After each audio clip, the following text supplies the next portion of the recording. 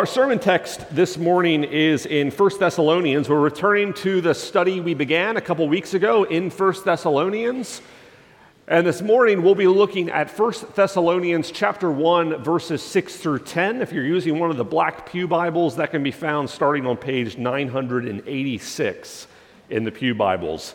Now, our studies in verses 6 through 10 of chapter 1, but for contextual reasons, I'm just going to read the entirety of chapter 1. So we're going to begin in verse 2 of chapter 1, which is this long acclamation of thanksgiving that bursts out from Paul's heart and lips in verse 2 all the way down to verse 10. We studied, though, the first five, or the verses 2 through 5 last time, so we'll study verses 6 through 10 this time, but I will read the entirety of those verses. So hear now the word of the Lord, 1 Thessalonians 1, 2 through 10.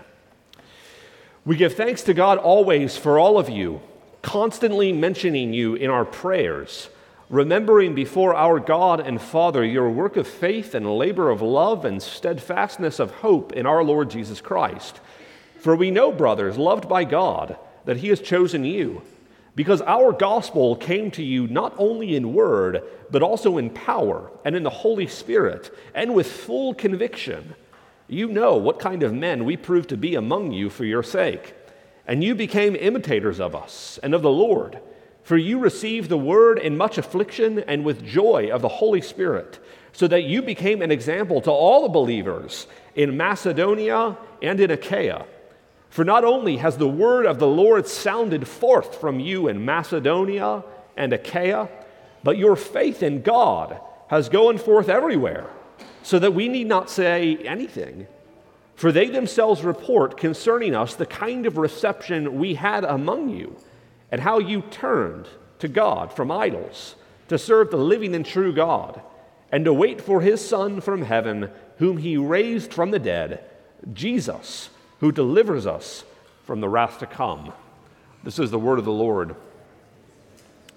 Early in American history, in the 18th and then into the early 19th century, if you were a member of a higher social class, and you felt like somebody had offended your honor or damaged your reputation, well, one of the social norms that was occasionally invoked to deal with such a smear on your good name was to challenge the offending party to a duel. If after giving the offending party an opportunity to apologize or recant from their offense, whatever it was, and they declined to do so, and you declined to do so, and the two of you refused to let the matter go, and you doubled down in your respective stances, well, you could break the deadlock if you wanted to by arranging a time and place to meet with pistols in hand and exchange volleys. Now, most famously in American history, this occurred in 1804 between Alexander Hamilton and Aaron Burr.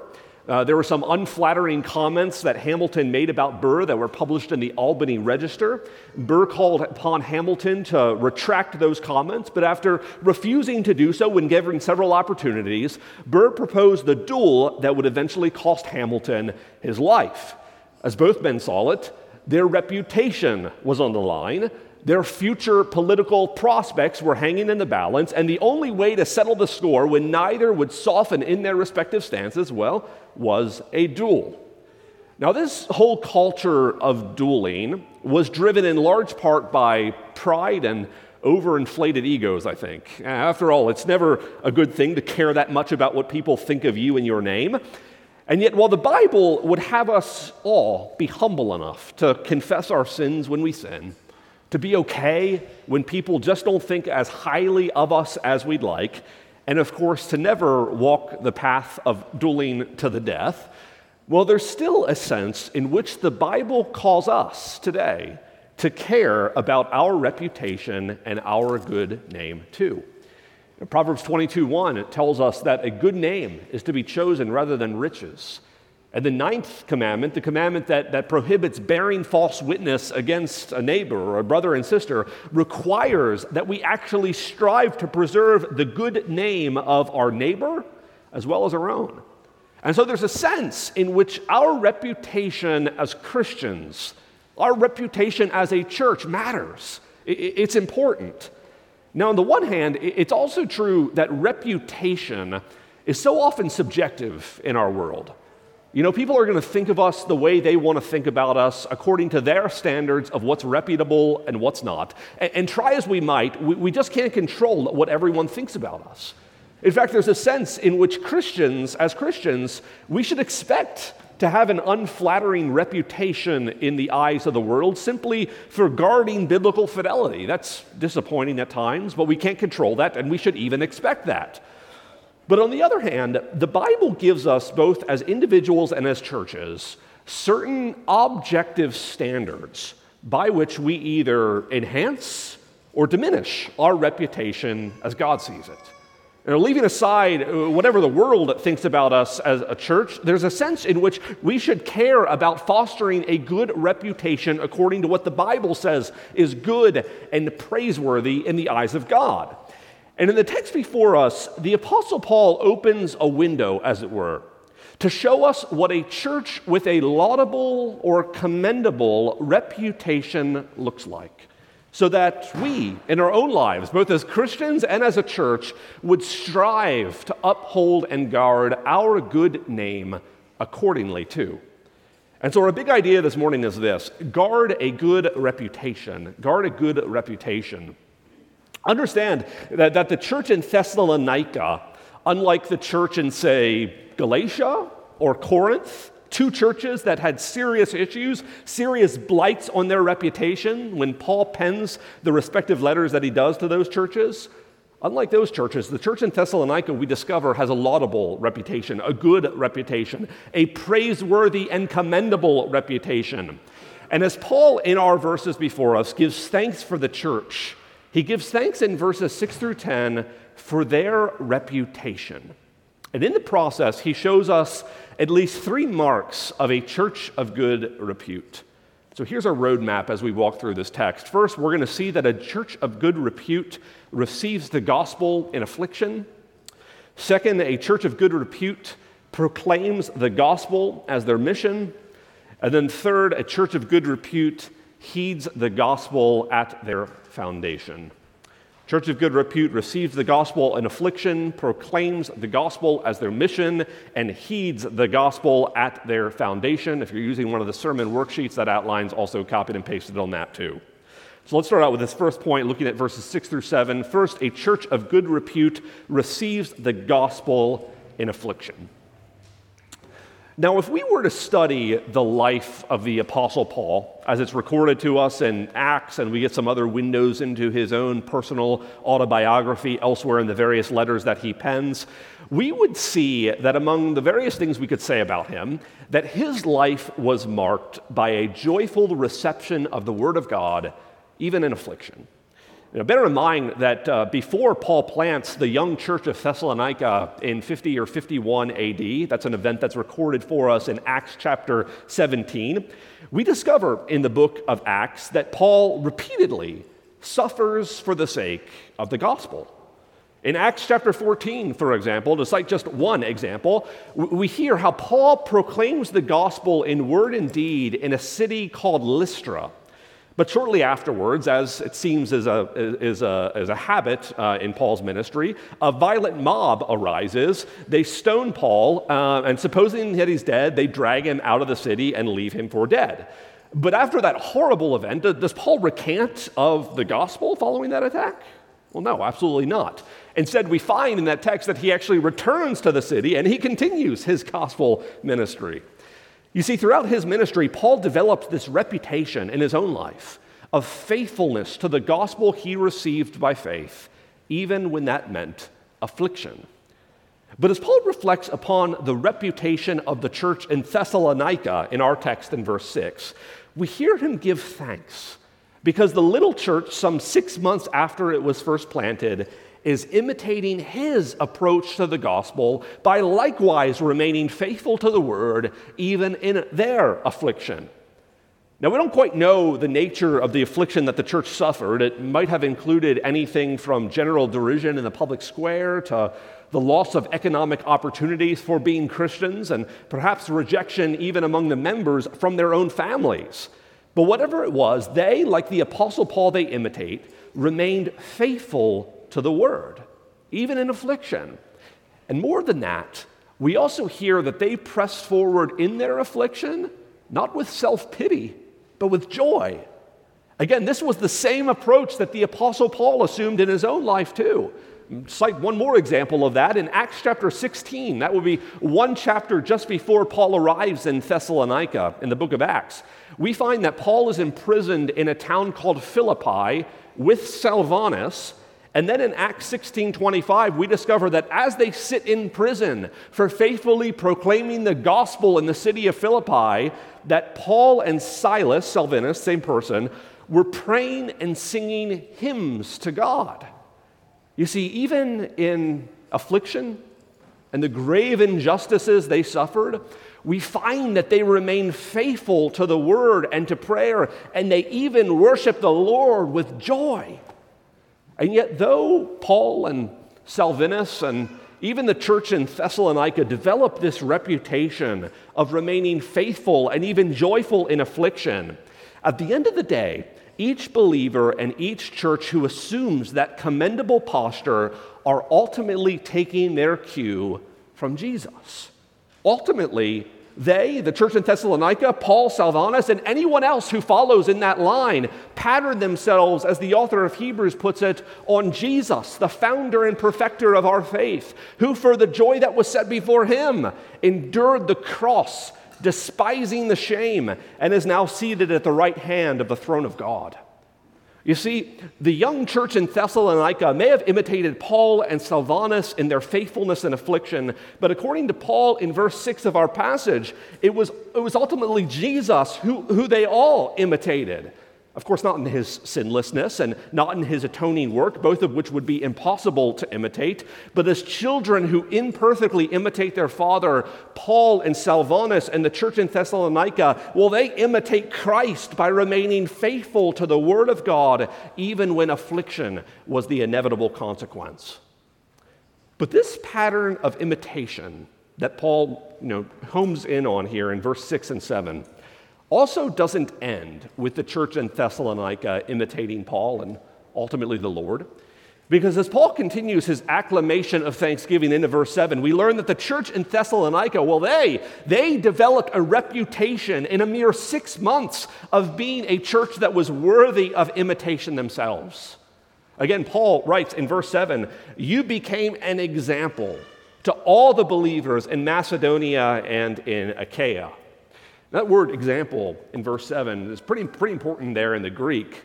Sometimes in the Greek, that word is used elsewhere to refer to a mold of sorts or a cast that you would pour a liquid metal into to shape into a particular form. And this is then, as Leon Morris puts it, high praise for the little church in Thessalonica. Because Paul commends them, first, not only for imitating himself in Christ, but for then becoming a church that all the churches throughout what would amount to modern-day Greece should model and mold themselves after also. You see, as Paul commends the church in Thessalonica for their laudable reputation of faithfulness and in affliction, we learn that one of the ways that we develop this reputation as a church and Christians in our own day, something that I think we should desire. We should desire to be an example ourselves.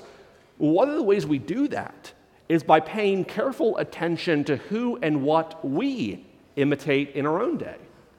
Back when I played Little League Baseball as a kid, one of the challenges that our coaches faced was having a bunch of elementary schoolers like me, all of whom were convinced that we would one day be playing Major League Baseball.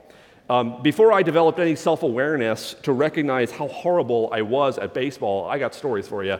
I got it in my head that it was inevitable I'd one day be the starting catcher for the Baltimore Orioles. That was going to happen, of course, when I was in elementary school. And, judging by their performance in recent years, maybe I still have a shot.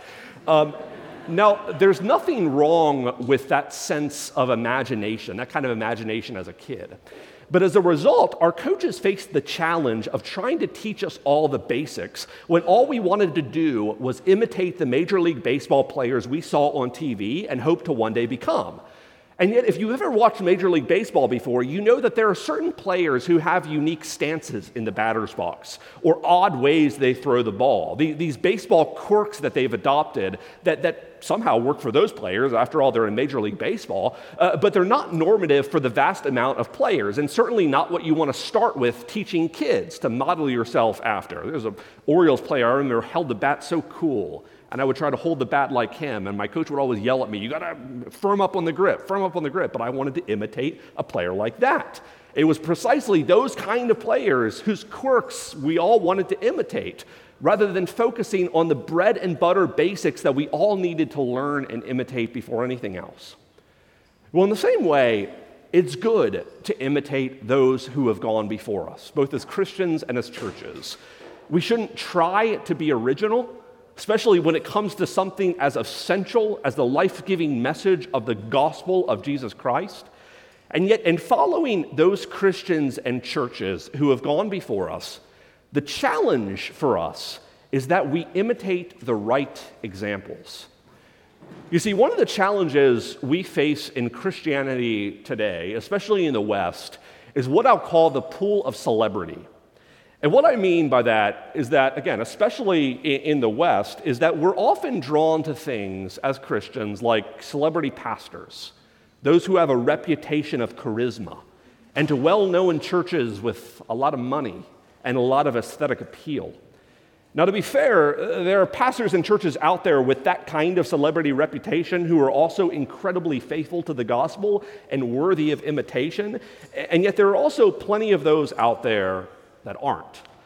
And so the challenge before us is that as we look to churches to imitate, or to other Christian leaders to imitate and model ourselves after, that we place primary value not on the superficial reputations that those churches or Christians may or may not have, but that we imitate those with a reputation of biblical fidelity, whether or not they have any charm or charisma or money.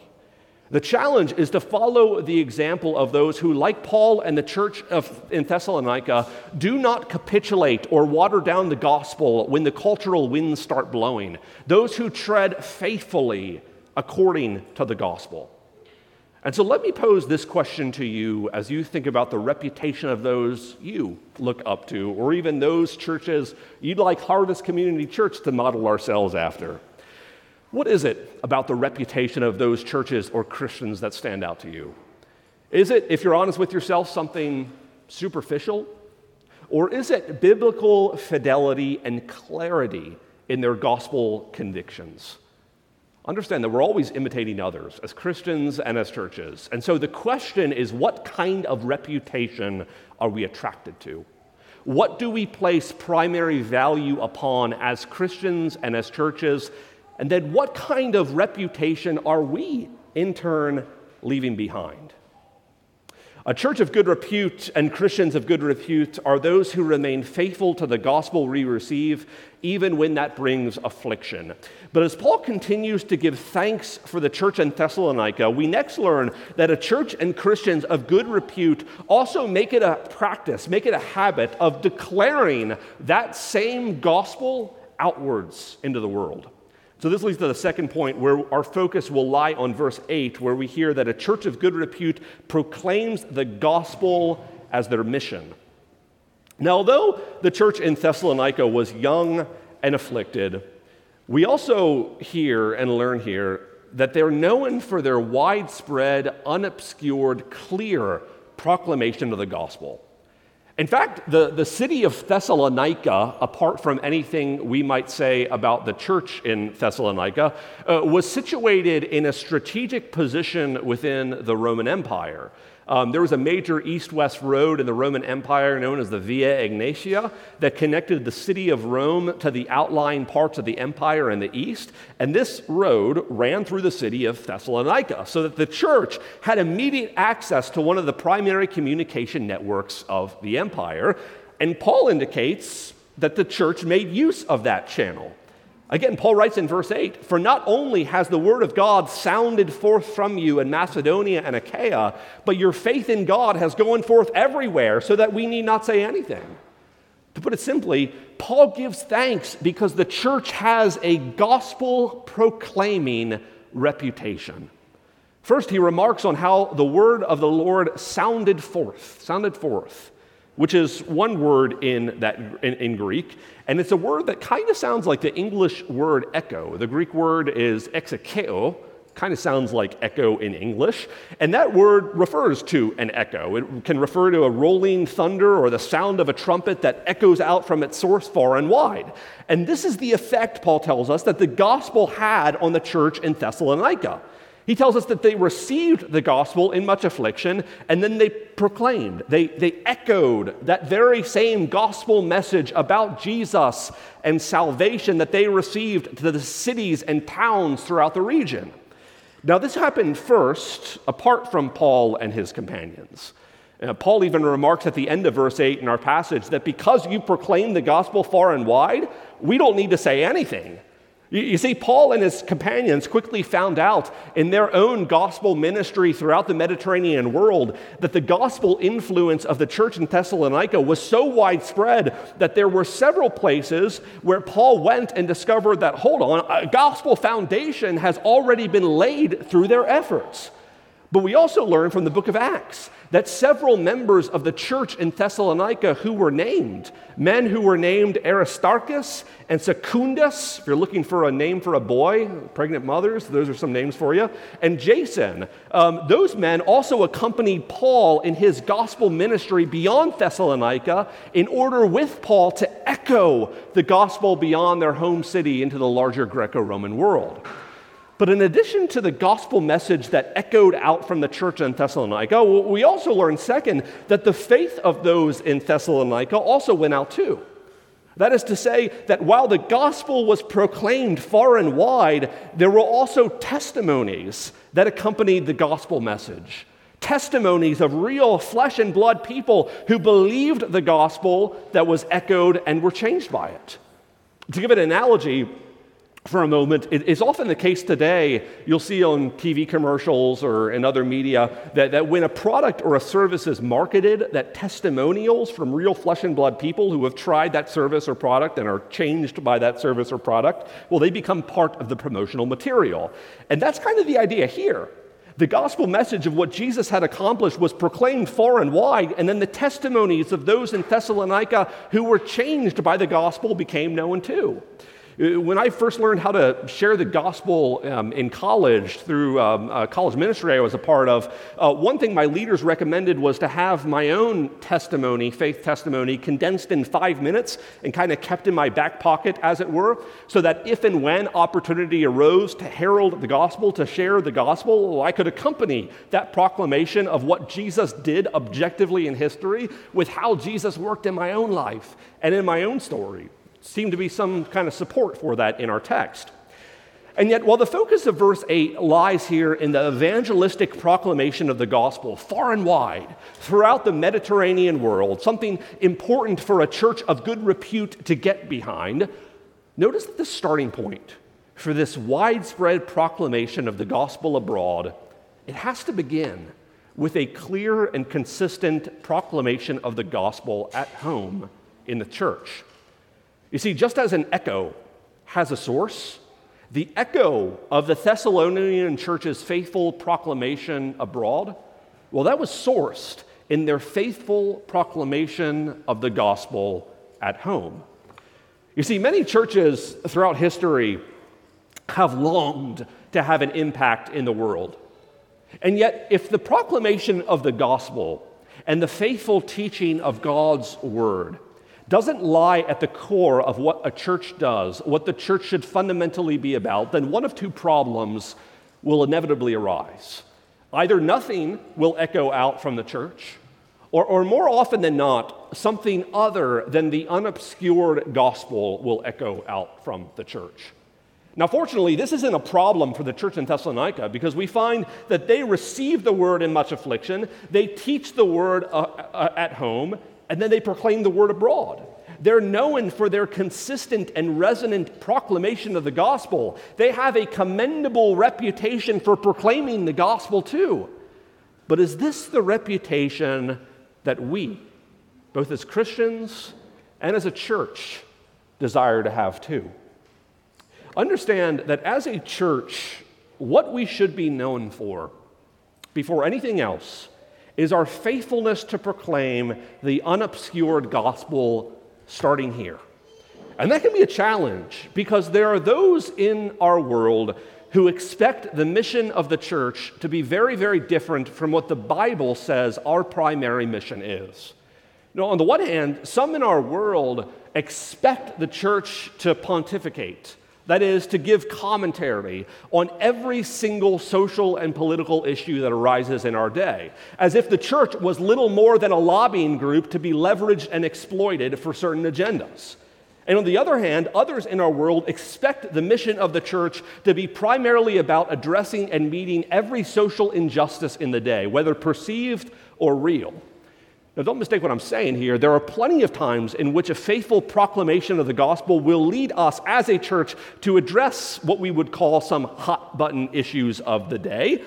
As the Word of God is faithfully proclaimed week in and week out, there will be hot-button issues we inevitably come across in the Bible insofar as the Scriptures address those issues. And then there are also times when the church does and should wade into social issues of homelessness or poverty or crisis pregnancy, insofar as we think mercy ministry is really important. And we have a diaconate to come alongside people with tangible and material needs and to help people in those kind of positions.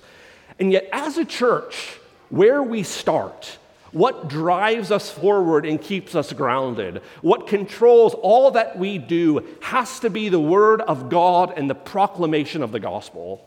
We have at our core an aim that's primarily above everything else spiritual, a mission to make disciples who live according to the Word. And while that, of course, has implications to a whole host of other areas and worthwhile pursuits that we could venture out to as a church, at our core, we exist to proclaim the unobscured and unvarnished gospel at home, and then to prayerfully pursue opportunities so that it echoes out abroad in our community and in the world.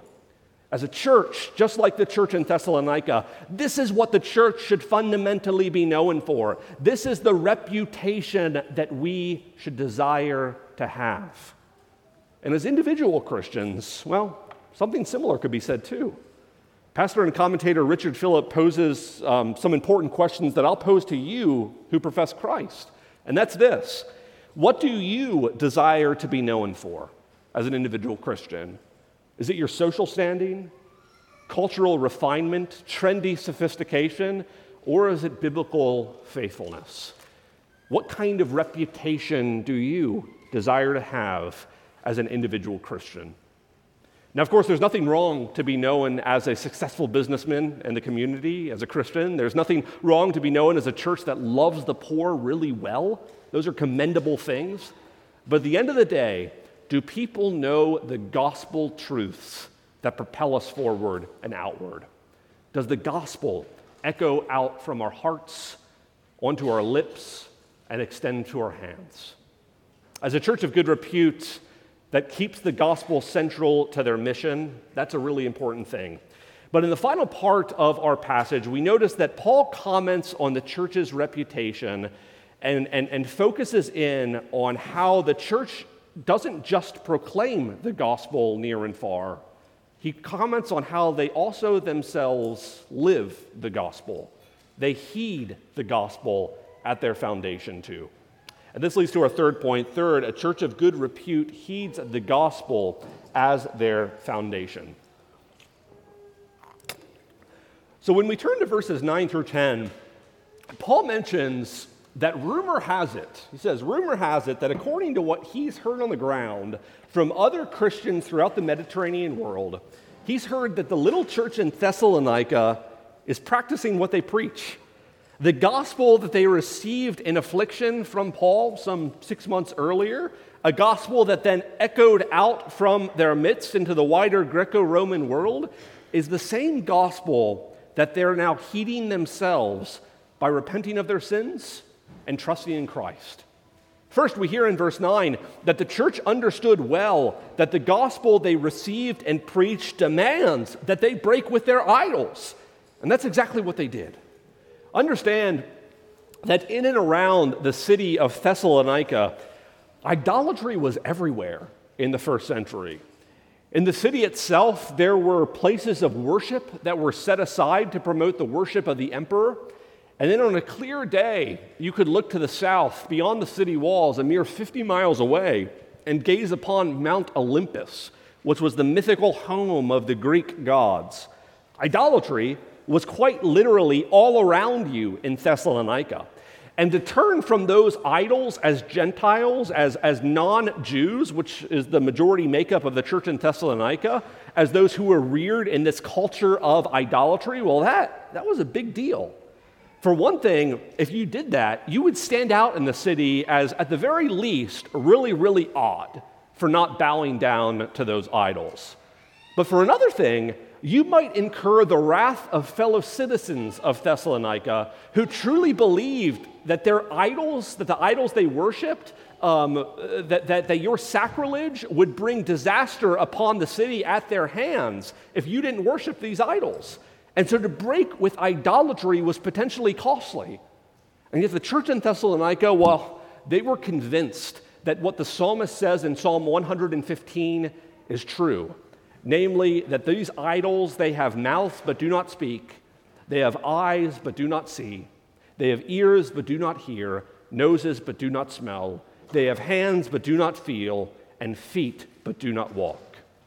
They recognized that the reality is these idols were lifeless, and so they turned from their lifeless idols accordingly. But they didn't just break with their idolatry. That's all well and good that they did. But the gospel calls us to more than that. Specifically, it calls us to replace our devotion to lifeless idols with a devotion to the living and true God through faith in Jesus Christ. As John Stott puts it, quote, authentic conversion involves a double liberation, both from the dominion of the idols whose slaves we were and into the service of God whose children we become. And this is, second, part of the gospel reputation of the church in Thessalonica. They turn from idols and then they turn to serve the living and true God through faith in Jesus Christ. Now, as an aside, the response of the church in Thessalonica to the gospel message they received through Paul is the same response that the very same gospel we receive today demands. And so if you, sitting here, and recognize that you're still clinging to lifeless idols, and you assume that things like wealth and career ambition and relationships, well, those things form a sturdy path that'll support your life, well, understand that you are in reality walking on a foundation destined to crumble. Now, it's not to say those things are all bad. Many idols we serve aren't inherently bad. But it is to say that those things cannot support what you think they can support. Understand that we all serve something. The question is, who or what do you serve? In Revelation 14, one of the ways that the redeemed people of God are described are as those who follow the Lamb, that is Christ, wherever he goes. And so in heeding the call of the gospel by throwing aside our idols and taking up the call to serve the living and true God through faith in Jesus Christ, the implication is that we willingly follow Christ even when he calls us into affliction and even when he calls us to lay aside some of our most ingrained beliefs and habits if they do not comport with God's word. And so what about you? Are there idols that you need to break with right now? And are you willing to follow Christ wherever he goes? Now, the essence of what we call in Christian parlance conversion is captured in this twofold description of turning from our idols and then turning to the living and true God. But notice that's not where Paul ends in our passage, because his commendation of the church in Thessalonica for heeding the gospel continues in verse 10 when he tells us that a gospel reputation also calls us to a posture of present hope as we await the second advent of Jesus Christ. You see, as Christians, we recognize that our hope is not in this world. And as much as we do and should care about the material needs of other people, especially those in our body, The core of our gospel hope is not that we try to bring heaven to earth, but that we recognize the fundamental problem of human sin, depravity, and the corruption of the world that can only be remedied by God. And so as a consequence, while we're always called to seek the good of our neighbors and pursue the good of the world, we're fundamentally called to hope and wait for the only one who can make all things right. What we find here in verses 9 through 10 is what Greg Beale calls, quote, the threefold description of the genuine Christian life.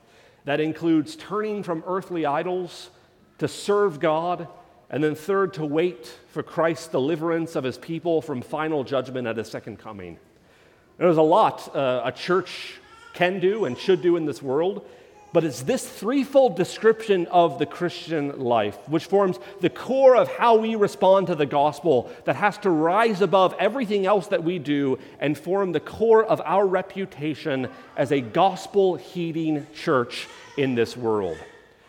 You see, one of the tragedies that we see throughout church history is how ministries and churches that were once known historically for their unwavering faithfulness to the gospel, to proclaim the gospel, to call people to heed the gospel through repentance and faith in Christ, have since strayed far from those reputations. And I'm sure some of us have historical denominations or ministries, or even individual churches in mind, where the gospel that was once a clear priority, the message that was boldly and clearly proclaimed, has now been relegated to a position where it's at best obscured and at worst abandoned. And so as we think about our reputation as a church, or our reputation as individual Christians, ask yourself where there are temptations to relegate the gospel and the call to heed the demands of the gospel to the sidelines. As individual Christians, are there times you want people to know you more for your intelligence or charm or good looks rather than your fidelity to Jesus? And as a church, where do we face the temptations, like so many churches of old, to put the gospel and the radical demands of the gospel on the back burner in our ministries? However we answer those questions, know that like the church in Thessalonica, a church of good repute is a church that's known for declaring and then heeding the demands of the gospel at their foundation. And yet, as we prepare to close, I want to leave us with this final thought. Brothers and sisters, care more about God's approval than the world's. You see, the kind of reputation that Paul commends, the kind of reputation that he would have us as a church and as individual Christians pursue, is quite honestly not something that the world would identify as all that reputable. And it's often our temptation in this world to set aside what God would commend in favor of what the world would commend. And yet a church that's truly reputable is the church that longs to hear, above everything else, when our race is finished, well done, good and faithful servant. Enter into the joy of your master. And so as we think about what it means to be Christians of good repute or a church of good repute, keep the gospel and the word of God at your heart and long to hear Jesus say, well done, good and faithful servant. Pray with me. Gracious Heavenly Father, we give you thanks for your word. We give you thanks, first of all, for the church in Thessalonica, how they were in the first century a church with such a reputable and good reputation in their faithfulness to the gospel. We thank you for churches and leaders in your church throughout church history who have remained steadfast to the gospel, even walking in the road of affliction in the process. And we pray that you would help us as a church and as individual Christians care far more about what's commendable and estimable in your word rather than what the world would esteem. Father, I pray that you would help us keep our eyes fixed upon your word, and that we, like the church in Thessalonica, would develop a gospel reputation that remains steadfast to you and your many and great promises. We pray this all in Christ's name. Amen.